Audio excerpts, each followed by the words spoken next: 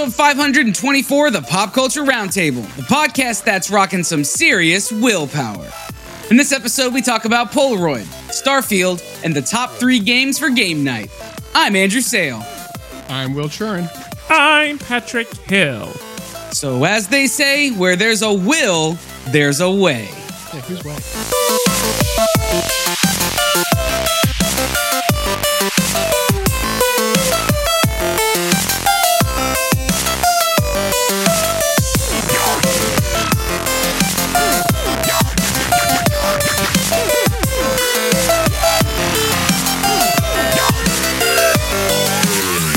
We like to kick off every episode by going around the table, which is where we talk about things that are new, fun, and noteworthy about our weeks. Most noteworthy at the moment, though, is that we are looking at a very handsome man who is not Lauren. And that man is none other than Mr. Will Trurin. Everybody welcome Will Trurin to the show. Thanks, guys. Appreciate you inviting me back on. For a second, I was afraid I was going to hit the wrong button, and so I hesitated. So that's why it was kind of like a slow build.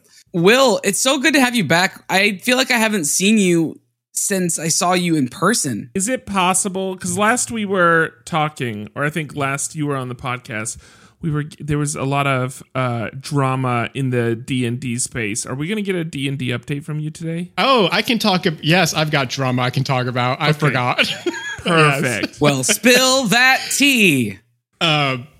So recently, D&D's been going through a lot of issues around changing terms, re-releasing rules. They're re-releasing 5th edition again this year. So they're going to call it the 2024 rule set, or 2020. Yeah, 2024 is going to, and should be released at the end of the year.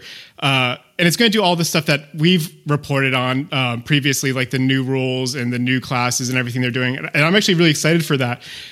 But we got a huge hit with the Giants book that they released, because quickly folks realized like half the book was AI art, and like creatures had different numbers of fingers, axes were melding into people's boots, and Wizards immediately was like, we did not approve AI art. And then you go to the guy who they hired, and in his Twitter bio, it was like AI artist.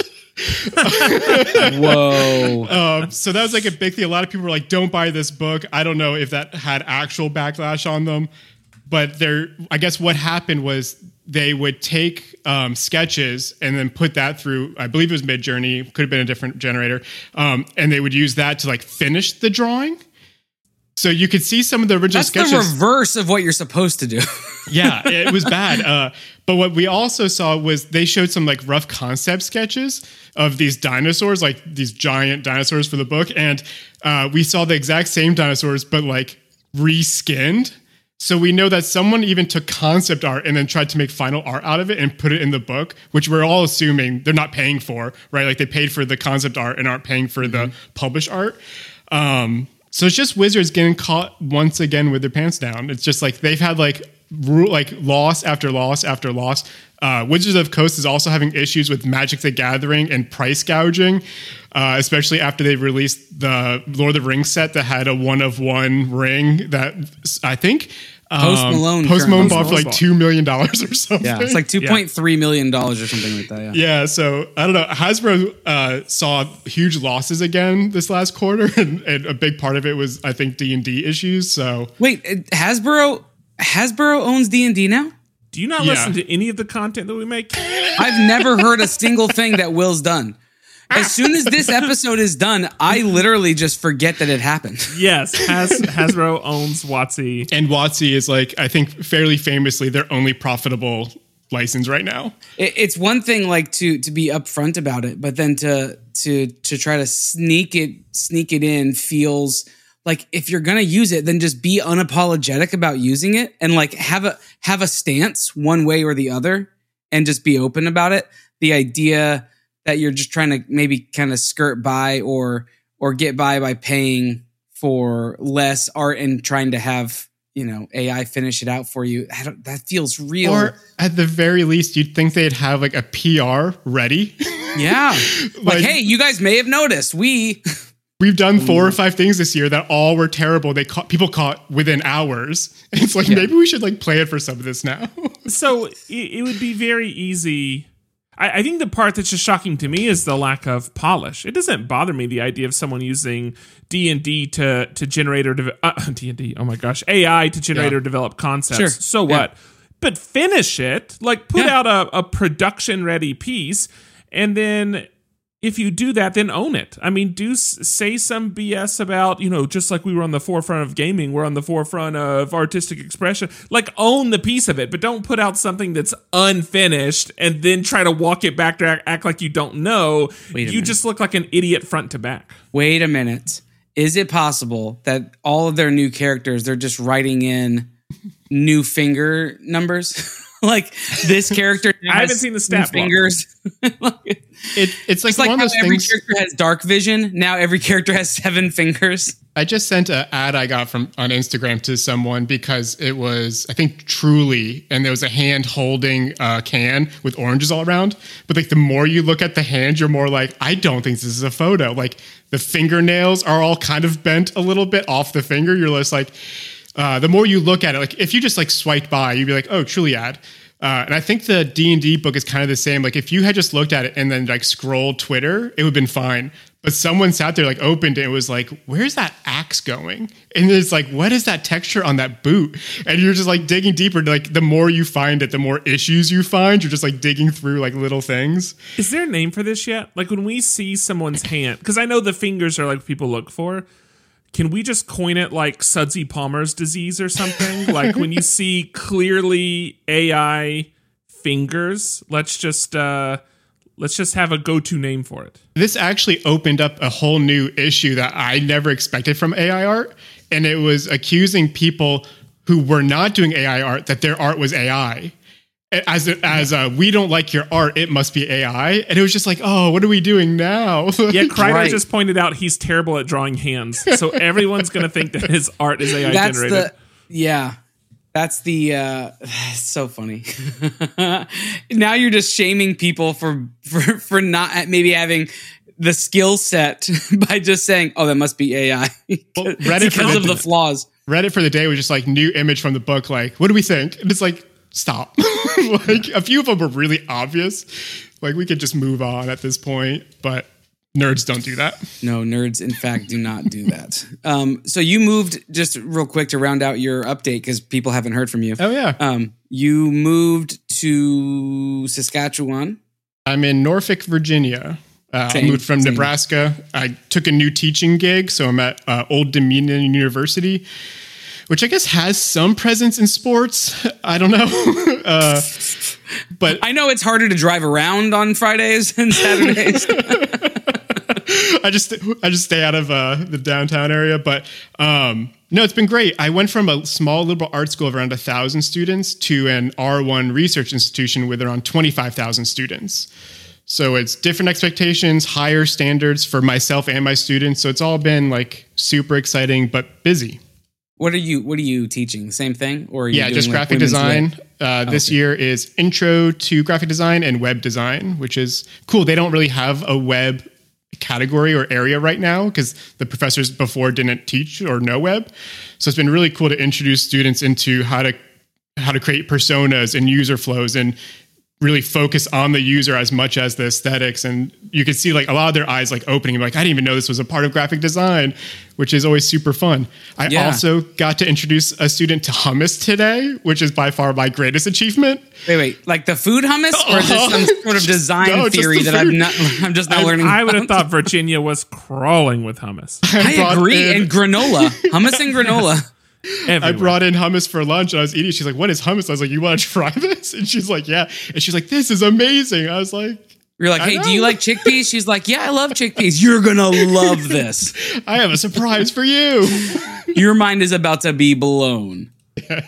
Did you do it with pita or like a bell pepper? What we got? Carrot dip? What are we doing over there? Yeah, I got pita. I was telling her when I was in undergrad, our thing was to get that like really American hummus that comes in like that circle container with wheat thins, just to like really ruin the culture.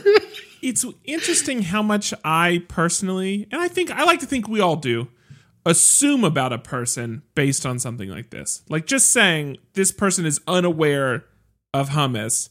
Yeah. I know everything I need to about this person. Yeah. It was so innocent and like just like I wish I could experience hummus for the first time again, right? Like there's those movies you're like, man, I really wish I could watch that movie for the first time again and get that like initial joy. This is how you feel about hummus? I love hummus. Wow, okay. Who knew you guys had a love affair with hummus? It's one of the side effects of his triple case of Lyme's disease that he has. So that's right. Yeah, I can't eat anything else. It's just hummus. Just stacks hummus, on stacks of Lyme disease. That's right. I forgot.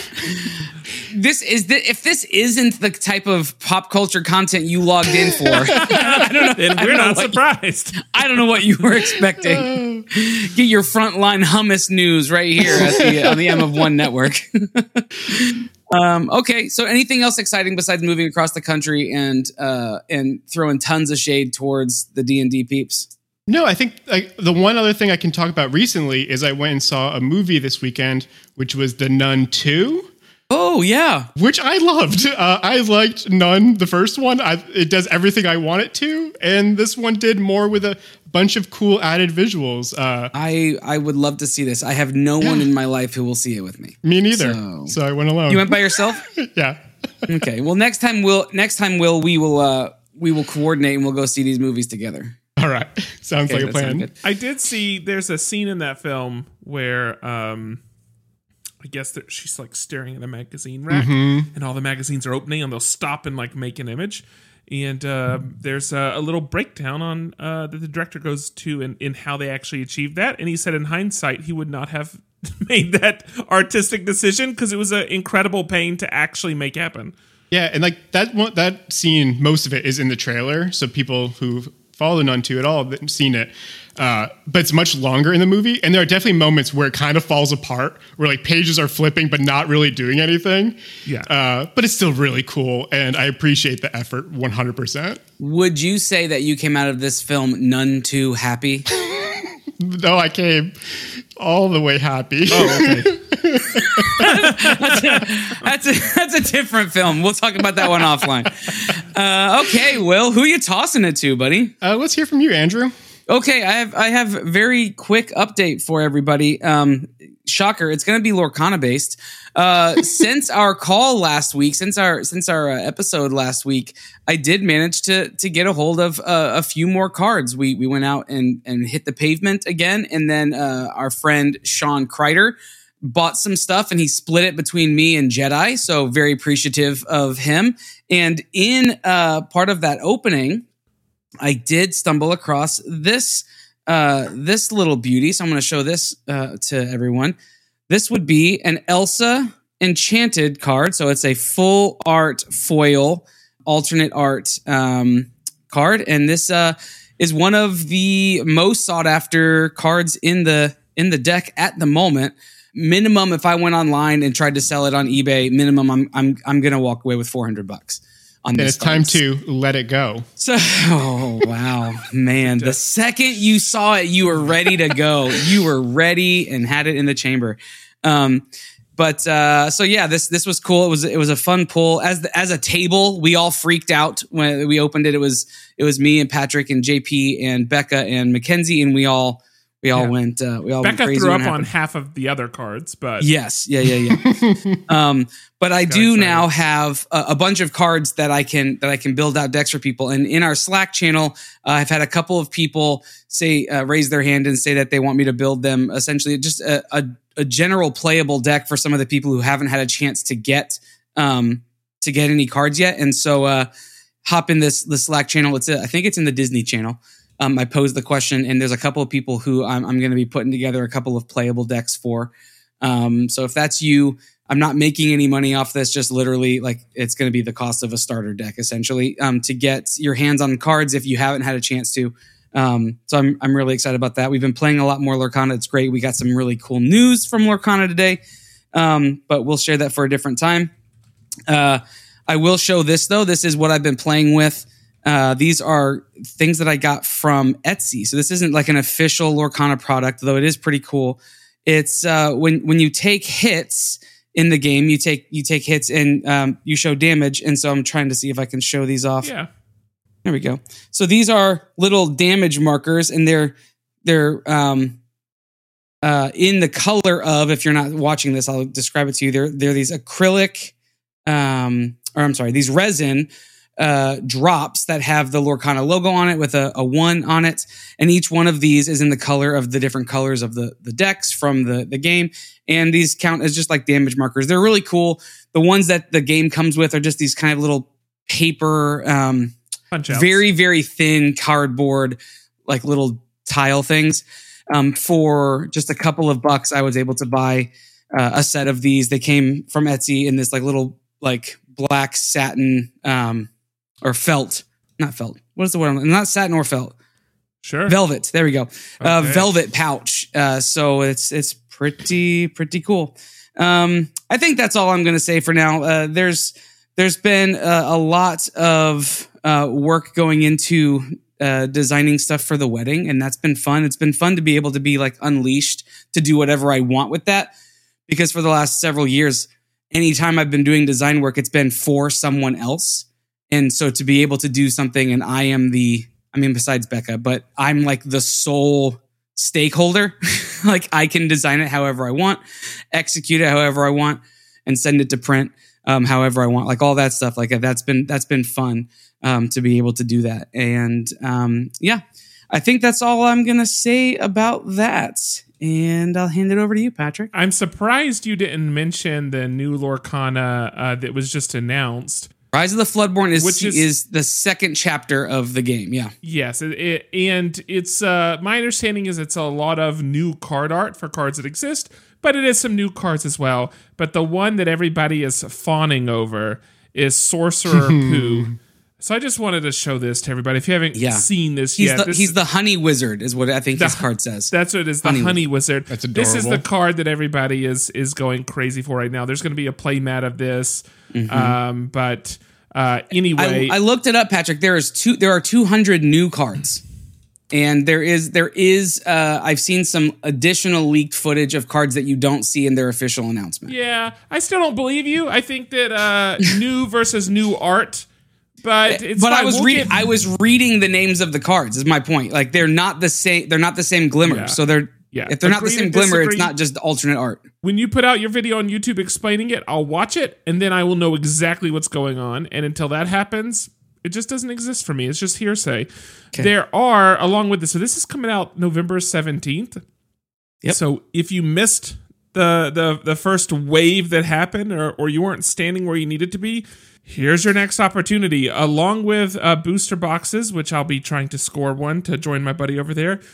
They will also have a special 100th anniversary collector's box that's going to come with 6 enchanted cards, along with 4 or whatever booster packs.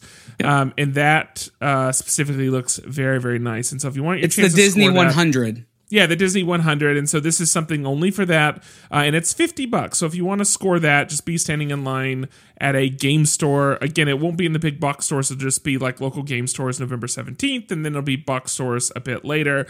But if this first wave was any indication, it doesn't feel like there's a lot of stock to go around. No. I talked about that. I'll say it my way, which is incorrect. Ravensburger. I did talk about that booster box last week that I think I managed to score it. I did manage to score it. It will be here tomorrow, and so I'm very excited to pick that up. I'm not sure what condition it comes in. If it shows up like any of the boxes I've seen online, then it's going to be split open and just strewn everywhere. And if that's you only the case, get half the decks. If that's the case, I may just go ahead and open it all and just save my pristine box. But I'll wait and see how it comes in. But these things are going. I think I just saw them closer to $450 now for these booster boxes. So if you remember, especially with the release of now that they've released the lineup for second season already.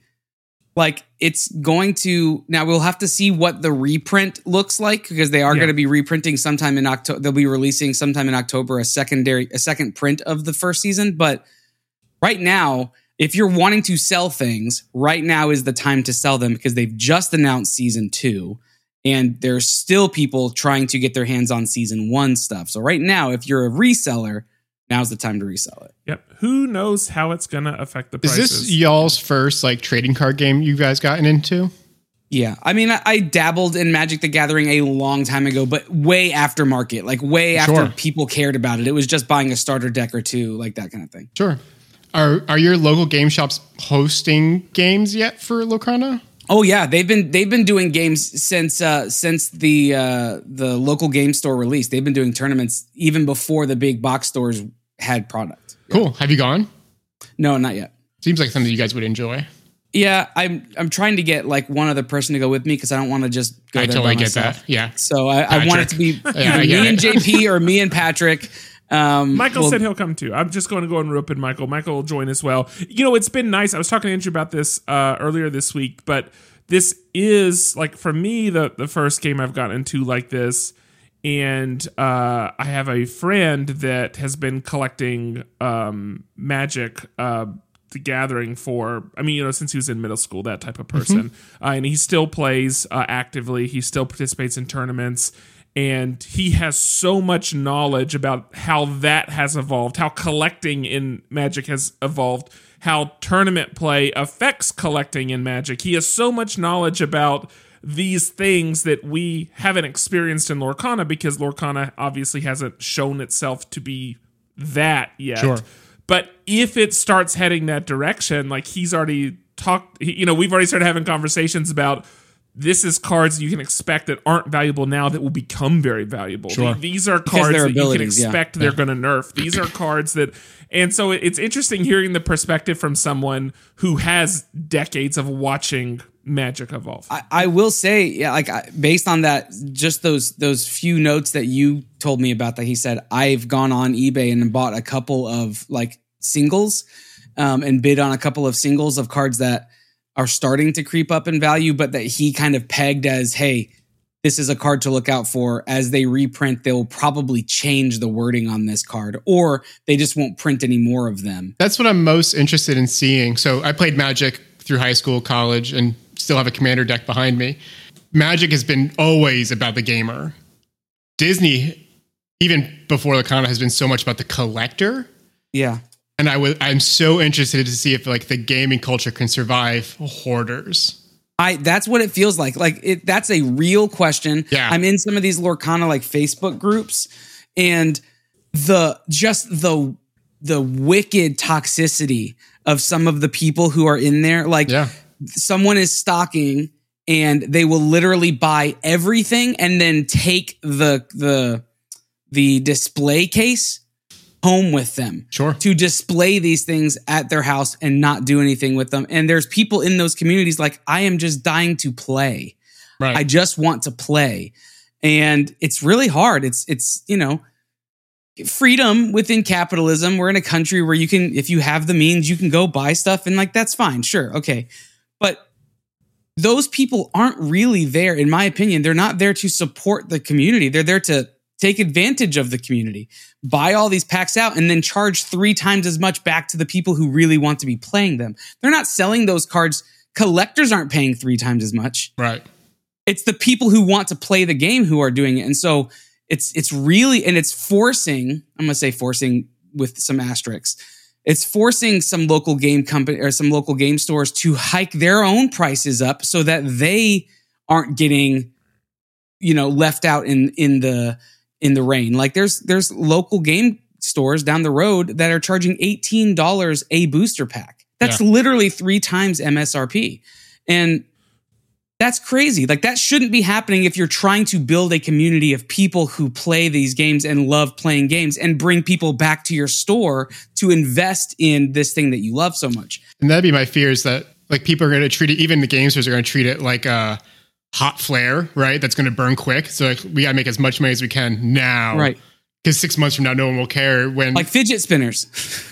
But I think the game could be huge. Like if people treated it just like they did Hearthstone or any of those like lower entry point kind of games.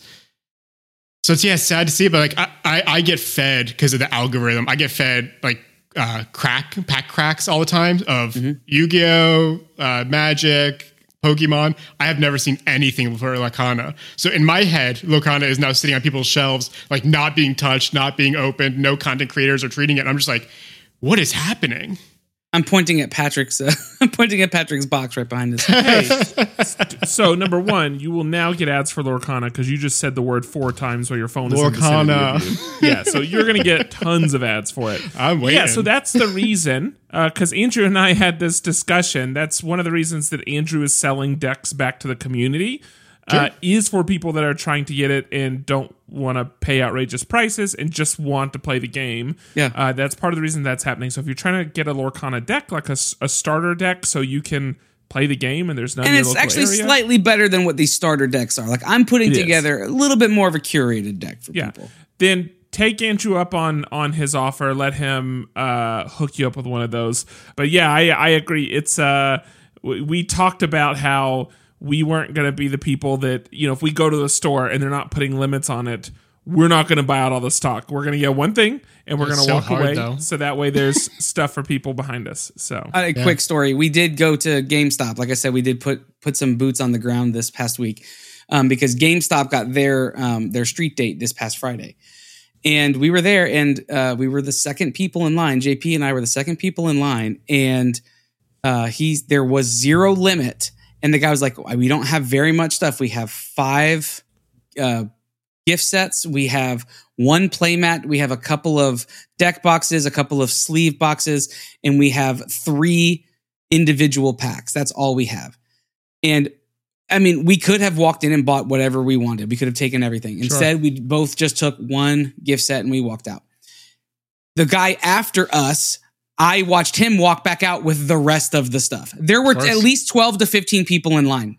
Yeah. And the guy behind us walked out with the rest of the stuff. And I was like, thought y'all were idiots for not buying it all. That's exactly what would have happened. Like he was super thrilled that we didn't do what he was getting ready to do. And like that's, it's hard. It's a really, really tricky balance to strike. You know what? That should be a good moment for anybody for self-awareness. If you get very excited that the person in front of you doesn't take the action you're planning on taking, don't take that action. Just maybe rethink the action. I don't want to force us to stay on this topic much longer, but you guys have been Disney fans much more than me forever. Yeah. How similar, or do you see crossover to like pin collecting to what you're seeing happen in this game? Yeah, I don't get I have the pin collecting on a general sense. I buy pins not because of their value. I buy pins because I think they look cool. I don't go to pin trading events, so I don't see it. I'm sure it's very similar to this. I would equate this to the popcorn bucket fad with Disney collectible stuff. Oh, interesting. When a new popcorn bucket comes out that's limited, people will stand in line for hours and hours and hours to try to get a popcorn bucket. They have to limit them. They have to do all that stuff. So this feels akin to that kind of thing. Isn't that weird?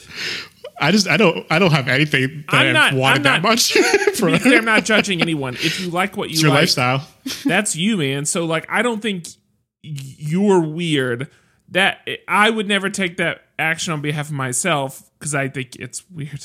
I don't know how to say that a better way. It is funny to see some of the people. But I think that's stupid. I think it's funny to see some of the people who we're lining up with are the same people that I see every time I go check Target or whatever whenever they open. Like I'm seeing some of the same people, and it ranges so crazily. You've got these 35, 45-year-old guys who clearly look like they are gamers. They have the gamer look to them, and then you've got these like 40-year-old like soccer moms out there with like their Disney shirt on because they want to be able to play this game because it's Disney IP and it's really well done and the art you have such a wide variety of people out there trying to do this. It's not like there's one target demographic. This thing spans so many different demographics. Well, actually, I would argue it is the target demographic. It is the target demographic. Yeah. Yeah. But I guess what's sad, like for me in high school, Magic was like a friend thing, right? Like we made community around Magic, and it sounds like kids are the only one not able to play Lorcana right now. And it's just like a little heartbreaking. It is a little bit. It is a little bit.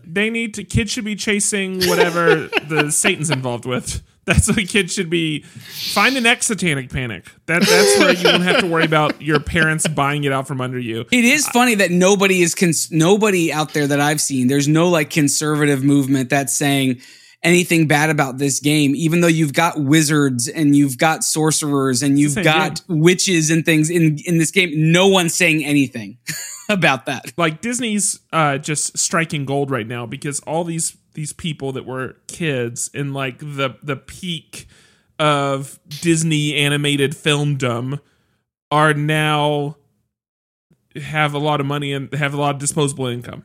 Yeah. They're like the age bracket where like that's their nostalgia. That's the thing that hits them hard, and they've got money, and maybe they had to sit there and watch the commercials like I did, and never got to go, but now they can take their kids, whatever it is. Or I do wonder, are their kids going to do the same thing?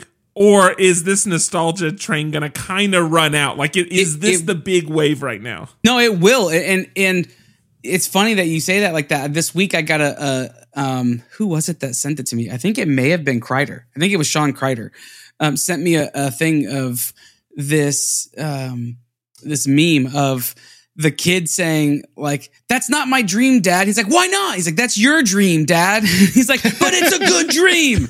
And I remember having a very similar conversation with Cooper about Ninja Turtles. He literally said to me several years back, like I was saying, "Oh, do you want to do a Ninja Turtle?" Blah, blah, blah. He's like, "Ninja Turtles are your favorite, Dad. They're not my favorite." And so we're going to get that. We're going to get that with Disney stuff. The term Disney adult has now been kind of adopted as being a very negative connotation.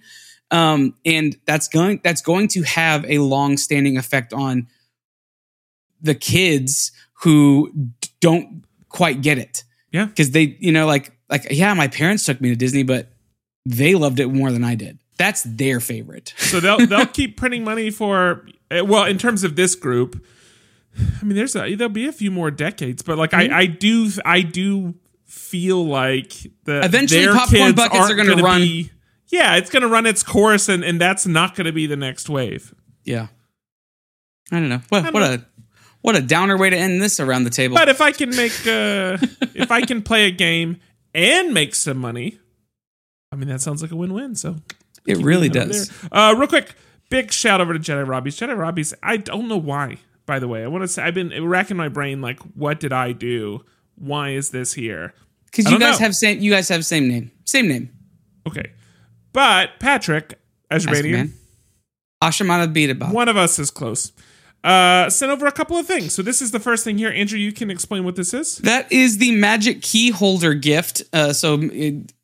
Annual pass holders in California are called Magic Key Holders. So that's the Magic Key Holder gift that they were able to pick up this past year going into this year.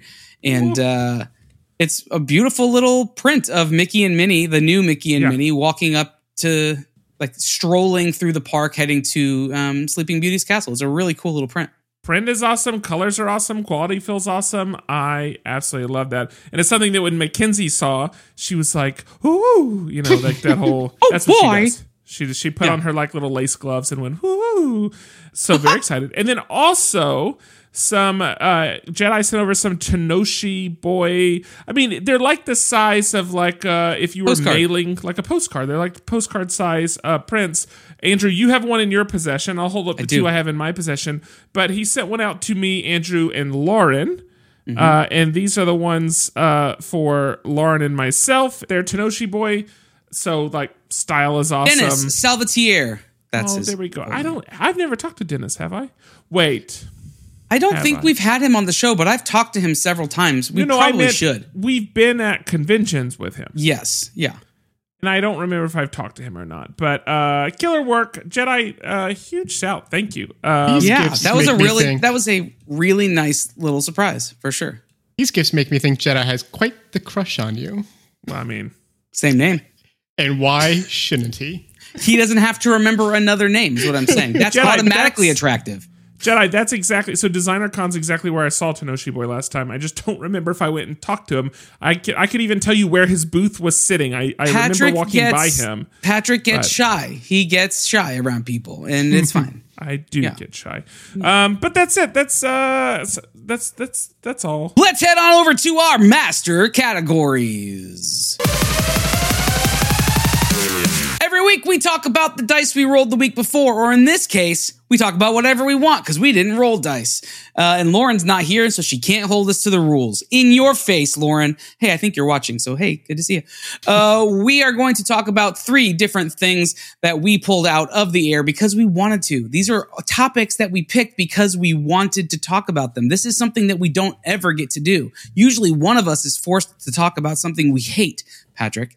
We don't hate Patrick. I'm saying Patrick is the person who's forced to talk about things that he hates. But Will, as our guest host sitting in for Lauren, again, thank you so much for doing that. What are you talking about tonight? Yeah, when you guys asked me to come on, I was wrapping my head around like what I could talk about. And then I saw I had put in 28 hours into Starfield in the last week. And I said, let's do that. Let's do that. Talk about what you know. So to anyone who cares about video games, sci-fi, general pop culture stuff, Starfield came out.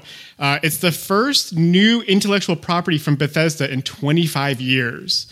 And so for those not familiar with Bethesda or like the game industry, Bethesda is the company who puts out the Fallout and Elder Scrolls games. And the way they had kind of traditionally done it was every few years they would release a Fallout, and then a few years later they'd release an Elder Scrolls and kind of take turns. But this is like a new game. It's a futuristic game, but what they're calling NASA punk. And what they mean by that is if you kind of look at the aesthetic of the old Alien franchise, or more recently that kind of indie film Moon, where it feels futuristic, but it feels grounded in reality, like the things that we would recognize. It's very similar to how like Blade Runner would have like old tech, but kind of futuristic. So you had a point of familiarity, but it kind of felt new. They did that. And there's some people who are kind of like really angry. They wanted a game more like a futuristic Blade Runner or like Cyberpunk. And this game is not that much at all. I'm currently have this giant like rust bucket jetpack on that's like stained in rain. So it's like they're really going for like this weathered fighting your way through existence. Boba Fett getting his armor back from the sheriff. Yes. That is the look that they have. Yeah, and honestly, like even the original trilogy of Star Wars would have this kind of aesthetic, right? In the Millennium Falcon, where things felt kind of plasticky and kind of like, yeah, I could see NASA eventually getting here. I think another term they use for it is like cassette punk or retrofuturism. So if you're into like this aesthetic, you can go find things in this vein. One kind of interesting thing that I found out, I was trying to figure out like how long this had been in production, because they released the first trailer in 2018, which feels like forever ago. Yeah. That was the before times, before COVID. But the game had actually been in development before 2015. So we're dealing with a game that has almost 10 years of production. And it really shows, like, there's a lot going on. The game isn't as buggy as a lot of Bethesda's earlier games, which is kind of like a really famous bit that comes with the games. Like Skyrim was famous for how many bugs it had in it. It was like kind of a meme, not game breaking, but like things didn't work all the time. This game doesn't have that many. It feels pretty good. Another interesting thing about the release of this game was it was an Xbox and PC exclusive. And that's because Microsoft bought ZeniMax that owns Bethesda Studios. And I was trying to figure out, like, first, how that was legal, and I still don't know. It seems like a monopoly situation. But they only bought ZeniMax because Sony was trying to get Starfield as a PlayStation exclusive. And as a way of stopping that, just bought the companies. Hey, you know what? It's worked for other companies. Well, and it's actually changed, like, more than Starfield. It's changed the conversation around gaming, where people are worried about Sony and their existence because of how many exclusive Xbox titles like they've gotten now under their belt. PlayStation really is holding on to Gears of War, and that's like kind of almost it. So it'll be really interesting to see like what happens with that, especially because Sony just upped all their pricing on their online subscription. You see that Sony doesn't have Gears of War. PlayStation Xbox has Gears. Oh, you're right. You're right. I was thinking that's an Xbox. No, you're totally. I guess my point proven. No, what game was I thinking? Pac-Man. Oh no, they had God of War for a while, but I think that's not even non-exclusive anymore. God of War, yeah, I don't think it is. Yeah. So a couple other fun facts about this game, and I'm going to get into. First off, I love the game. It's super fun. It's explorative. It's if you're into Fallout or Elder Scrolls, it's that, but with spaceships. And I'm 28 hours in, and I expect to put in hundreds more. Like I'm into this game. But there's a few things that I think should be noted, things that are different from the past games. If you're looking into Starfield and kind of like on the fence, if you want to pick it up and devote your life to it. First, this game has over 250,000 lines of dialogue. To put some reference of that, Fallout 4 had 111,000, and Skyrim only had 60,000. So just with recorded dialogue audio, we're talking like 5 times what Skyrim had. Holy cow. And I'll say it feels like it at times where I'll like go through a conversation and I'll be enjoying it, like, and then I'll just start reading and skipping because it's just like I have been in this conversation for 10 minutes and like I just need to get through it. The dialogue. I had a coworker like that one time. I have a name. I mean, the dialogue is top tier. Like the audio recordings are really great. The voiceovers are on another level compared to other games. It's just a lot. They're also boasting that there's over 1,000 planets around 100 star systems. And I'm 28 hours in, and I've visited 5 planets so far. And I don't see me needing to ever leave this area. Yes. Is it like you said the game a second ago? Fallout? Elder Scrolls? No. There's one where like it was auto generating like every. Oh, No Man's Sky. No Man's Sky. Like these are actual generated 2,000 some odd planets. This isn't like computer generated on the fly, right? From what I've understood is all the planets started as an auto-gen randomizer, and then they went in and customized them. Okay. But what I have to say around that is like a lot of these planets are going to have no reason to go to. So who knows what they actually touched? Sure. So that's for the people, the D&D producers listening. That's how you use AI. You don't go the other way. Yeah. And there's a mechanic where you can build your own outpost in your homestead. So those planets do have a purpose. Like if your goal is to like role play as a space explorer and go find your favorite planet and start your little farm and home, that could be really cool. But that's not like a gameplay that you're following a storyline or anything. That's like you go out and make your own fun. I could see people who like really loved Minecraft really enjoying like that aspect of play. When I first saw the trailer, my initial thought was, how is this going to compare to Star Citizen? Oh, that's my last point. I'm reading down a bullet list, and the last one is Star Citizen comparison. Okay, great. I will hold on tight and allow you to go through your bullet list. I've only got one more comparison, one more note. So this game, though I love it, feels less than Fallout 4 and Skyrim. And I've been thinking about, like, why is that? Like, why do I have such positive, loving memories of Fallout 4 and Elder Scrolls? And what I've come up down to is this road trip concept. This idea in Skyrim, you would start somewhere and you would know you had to get all the way across the map. Like, you were guided. Like, there was something on the other side of this map you needed to get to, which made you pass through other things. You weren't looking for other things, like you were just coming upon them as you were traveling. So it was very much like the destination is the goal, but the journey is the story. In this game, there is no sense of I'm going somewhere and I'm going to experience things on the way. You'll hear a lot of people complaining that this game feels like a loading menu simulator. And it feels like that as much as Skyrim and Fallout did, except now you're like, I'm going to go to that planet, I'm going to get my ship, and then it loads a screen, and then you're on that other planet. And you miss everything in between.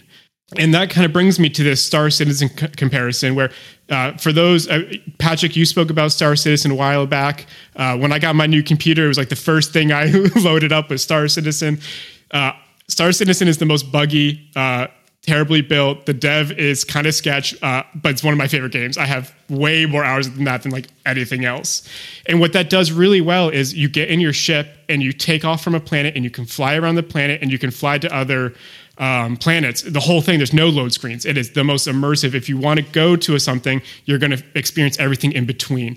And those who have given Star Citizen a chance and have a computer that can run it, because it's not optimized at all, it is a magical feeling of the most immersive experience I've ever experienced in games. Like the idea of needing to open up a hatch to get into your ship, walking through doors, sitting down, and then having to like push all the buttons to start your ship, then take off and like worry about atmosphere and drag. Like it's on a different level than sit and ship, load, you're in a new planet. Yeah.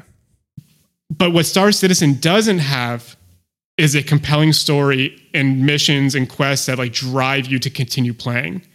Right? There are gameplay loops Star Citizen has, but there's no characters to fall in love with. There's no regions or cities to kind of fall in love with and spend time and explore and learn different little characters. There's no human touch in Star Citizen right now.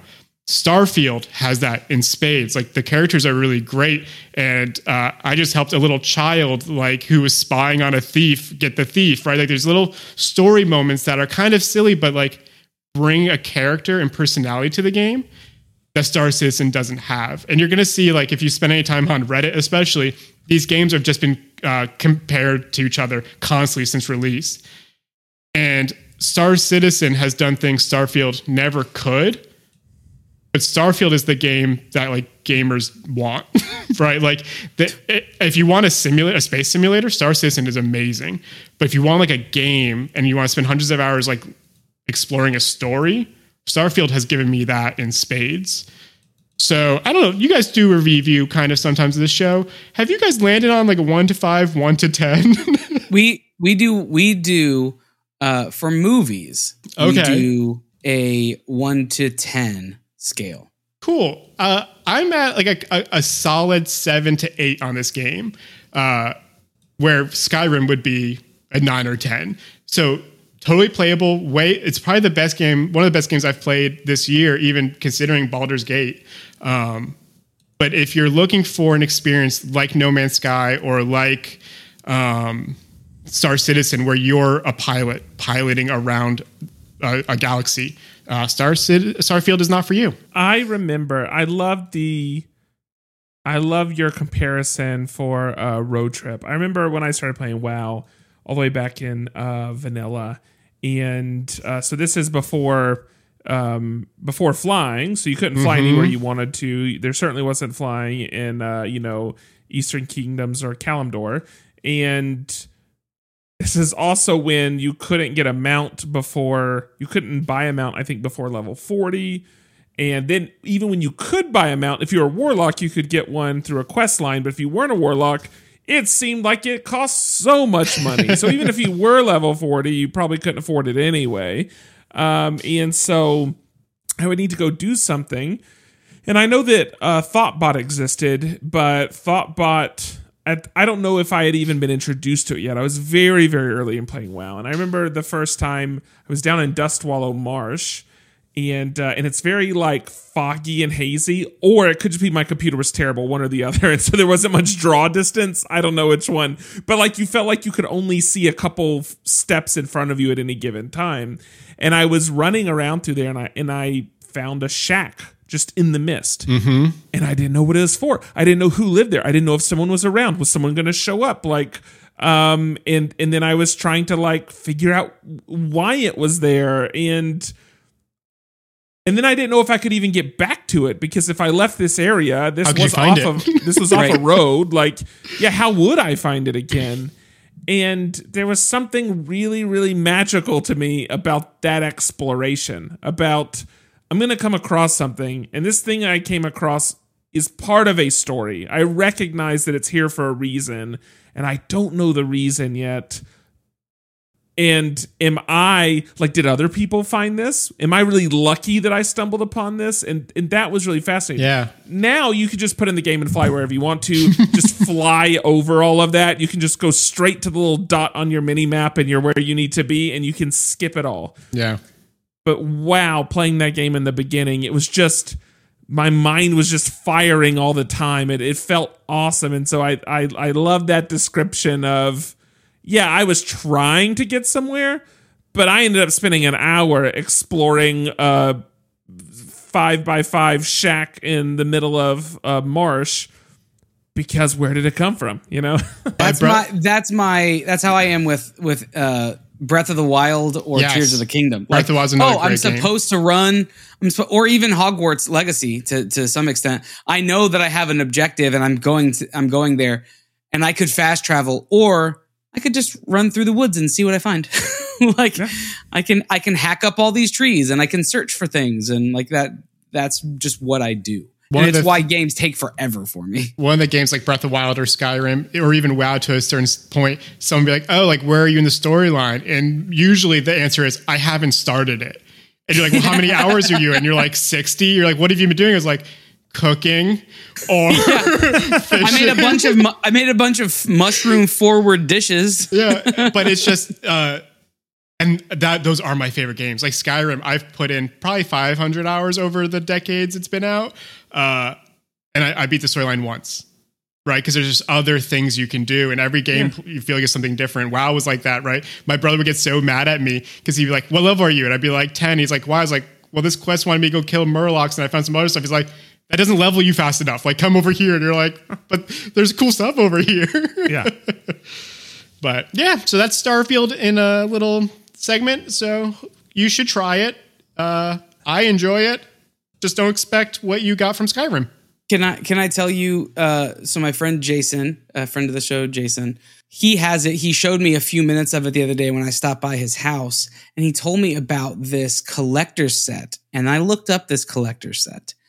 And Patrick, have you seen the collector set? It's about the one with the watch and the patch. The watch with the cool case box. and the patch. Oh my word. Yeah. It is absolutely gorgeous. I have no desire to play this game, but I want that case and that watch and that patch. That they designed, the idea with the case, by the way, is it's supposed to look like something that you would find sitting in the ship on a shelf. Right. And so it has like a Pelican case, but like super beautiful. But again, like that NASA punk you just described, it's like that type of feeling. And then they did a partnership with a watchmaker, and so there's like a watch, like a white, I think it's white, and it has like the Starfield logo, and it looks rad. All the colors are awesome. The design believe is the awesome. watch is also your watch in the game. Like they really tied in all of it, which is Bethesda's always been really cool with their collector's editions. When I bought the Fallout 4's collector edition, it came in a metal lunchbox from the game, and inside there was like a bobblehead of like one of the main mascots and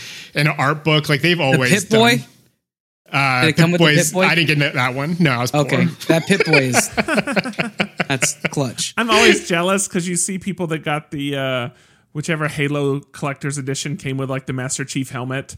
Yeah, and I'll be watching someone and see it behind them, and I'm so jealous because I was at the point in time I could have picked one of those up and didn't, and now there's a culture now of people like me who can never afford the Pip-Boy 3D printing them and putting it so your foe can go into the 3D print.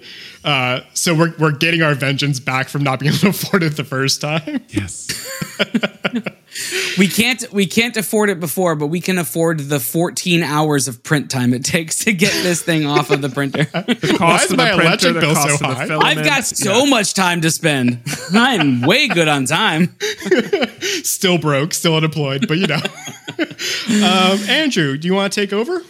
Yeah, mine's going to be relatively quick. So from a kind of a retro space age style game to a retro space age style camera, I'm going to talk about the new Polaroid point and shoot i2 camera that just released. This camera, Patrick, is beautiful. And I say Patrick because I'm going to share a picture right now. Here is the new i2 Polaroid camera. How pretty. Is it a projector? No, it's not. Yeah, it is weird because they made it like projector. But here is what this camera is. It is what you would expect from a Polaroid. It takes like the instant film, spits out the instant film like you would expect. But this is the first Polaroid instant camera to have onboard controls. So you can control the aperture, you can control the shutter speed, you can control the focal depth. You can control all of that stuff, and it's the first time that you've been able to do that, and then get an immediate printout of those things. It has, I think, 6 different modes that you can select through. It has 7 different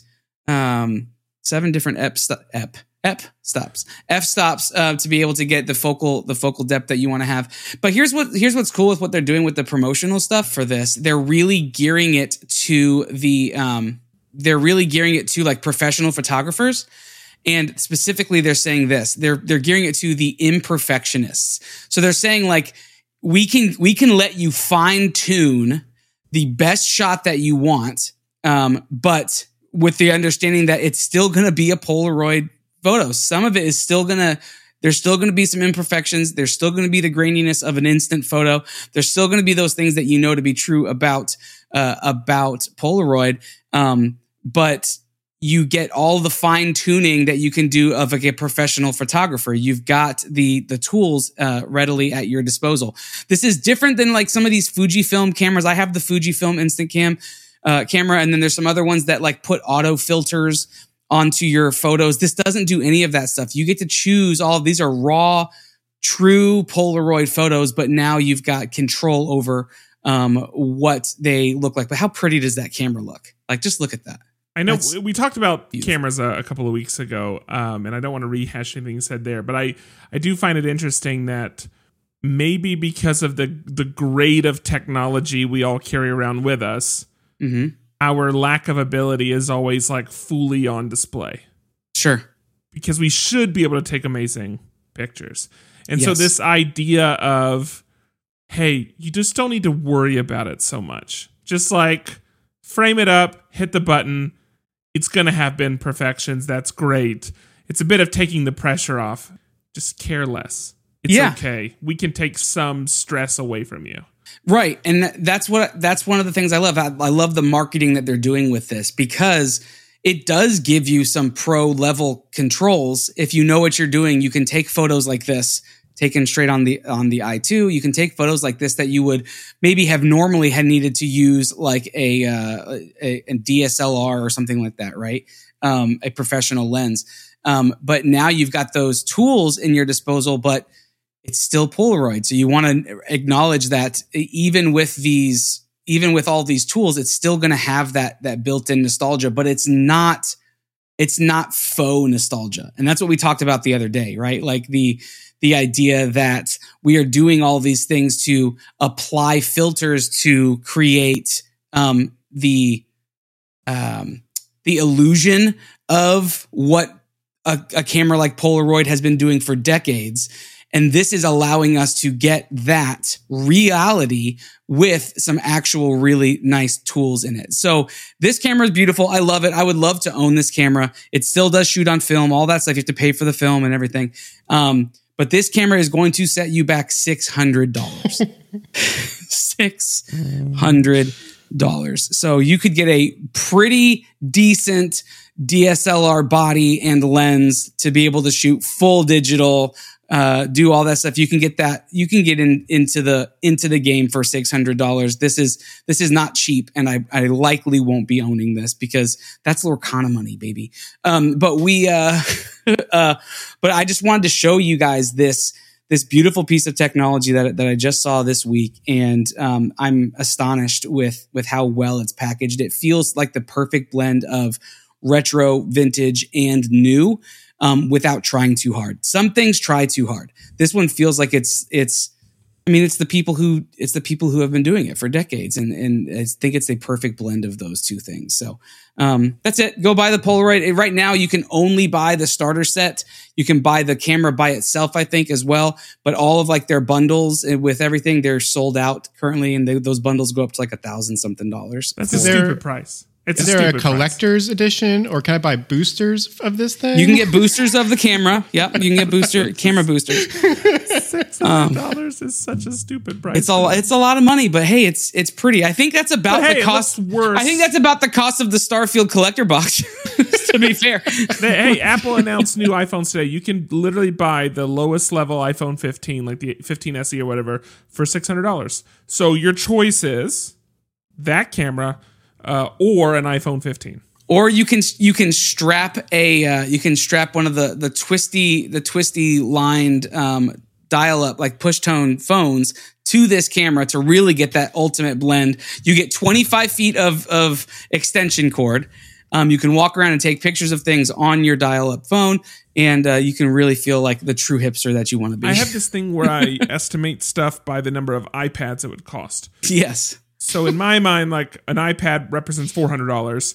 So therefore, the cost of this camera would be 1.5 iPads. And I just don't think mentally I can justify 1.5 iPads to take Polaroid style photos. Which is what's so funny about that mathematical equation that you've created for yourself is you would never buy an iPad.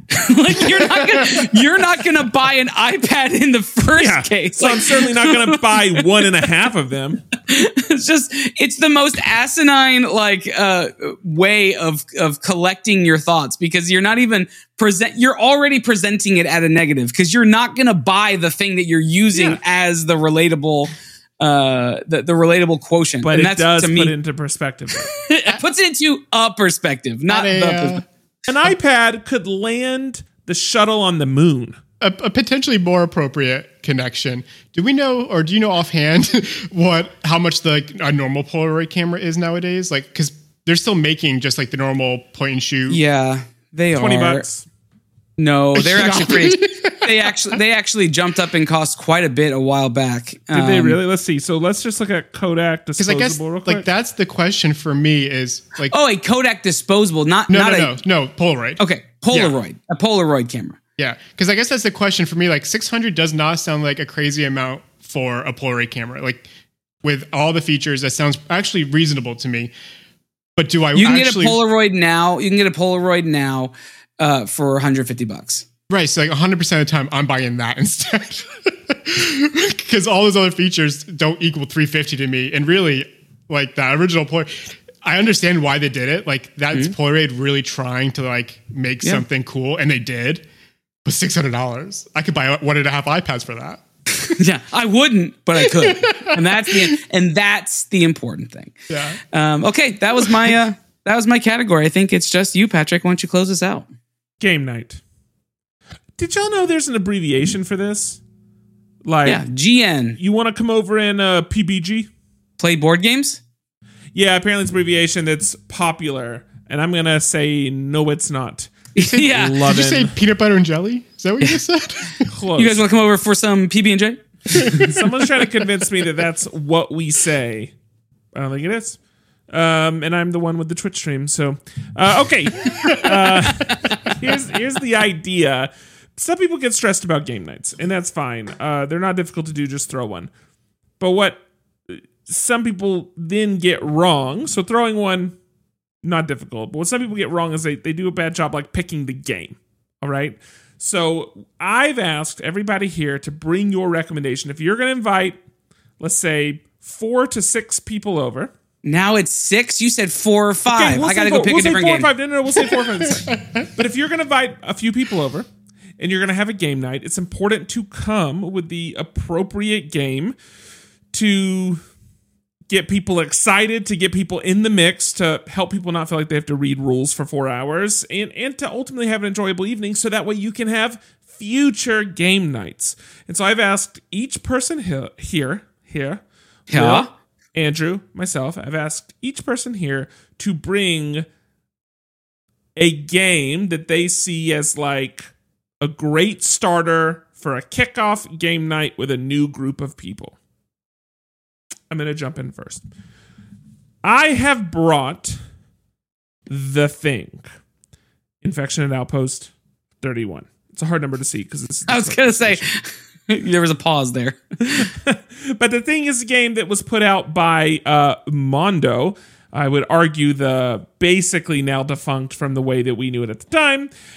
But this is a game that I'm sure you can still find. I'm sure you can find online. But the reason I picked this game, if you haven't seen it, without going into all the details, is because, number one, it's cooperative play.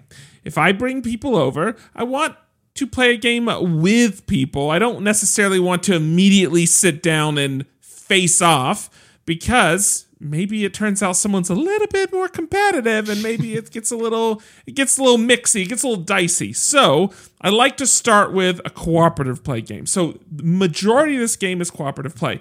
That said, number 2, this game has a hidden identity element, which is really great because someone isn't quite who they say they are.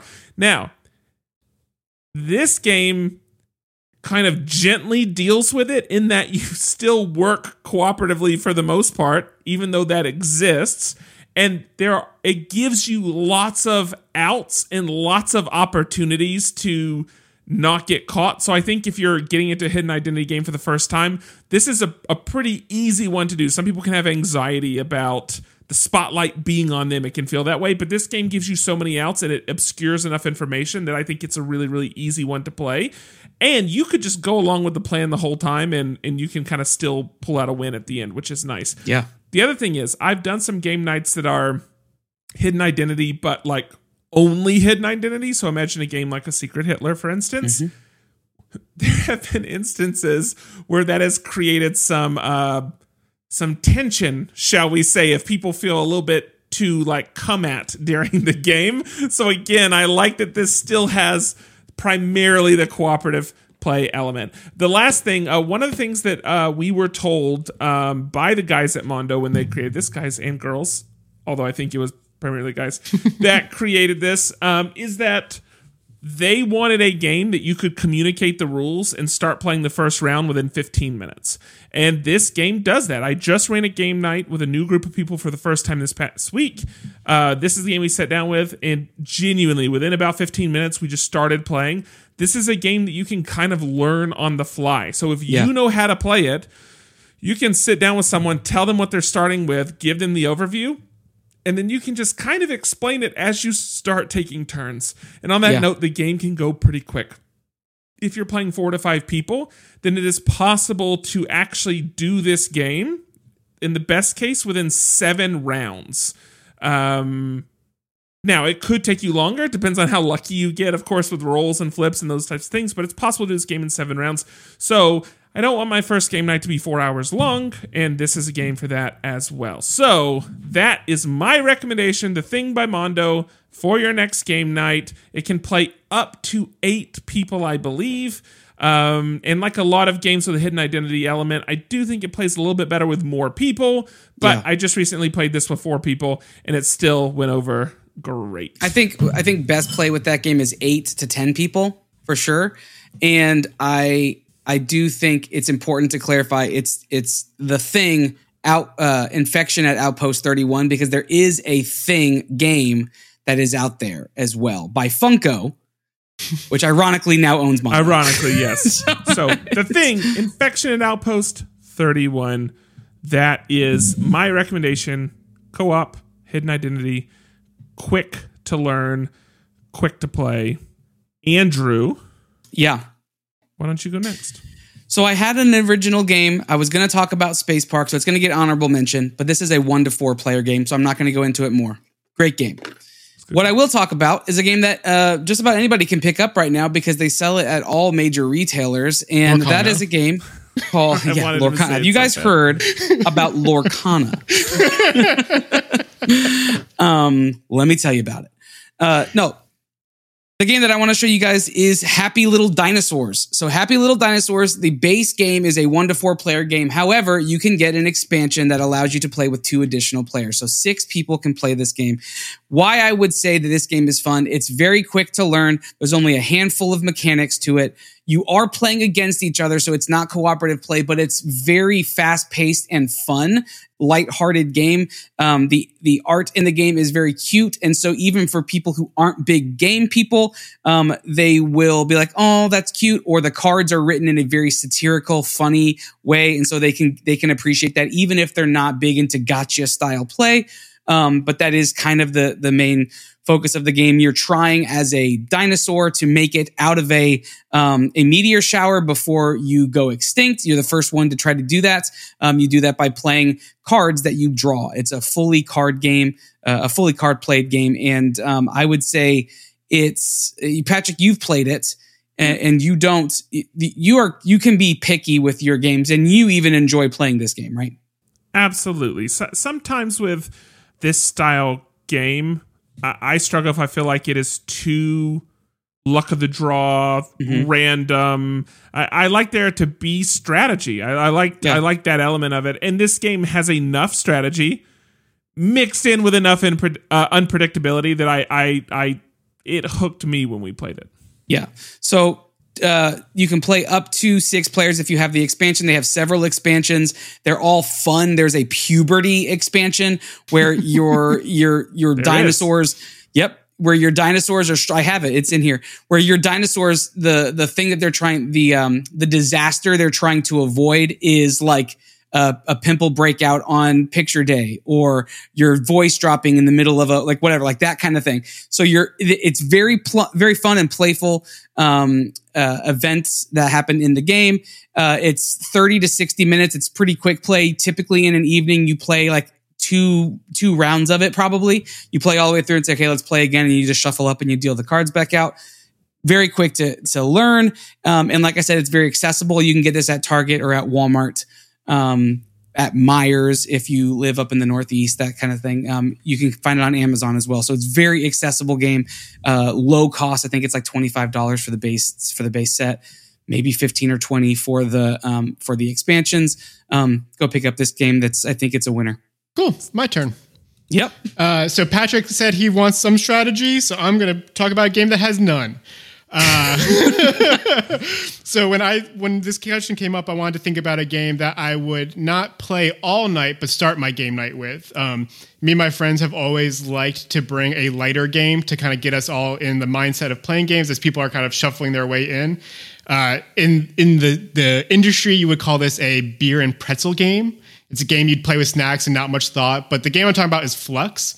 This is a game that's been around since the late 90s. So we're talking a couple decades at this point. And the basic idea of the game is you start with one card on the table that says draw one, play one. And those are the only rules of the game. So you don't need to explain rules to start. That is the only rules. And as people are playing cards, the rules are changing and evolving. Which means that you could be drawing a lot more cards, or that a win strategy could end up on the table, or the win strategy could change right as you're trying to build towards it. So I guess there can be a little bit of strategy, but really it's a lot of the randomness.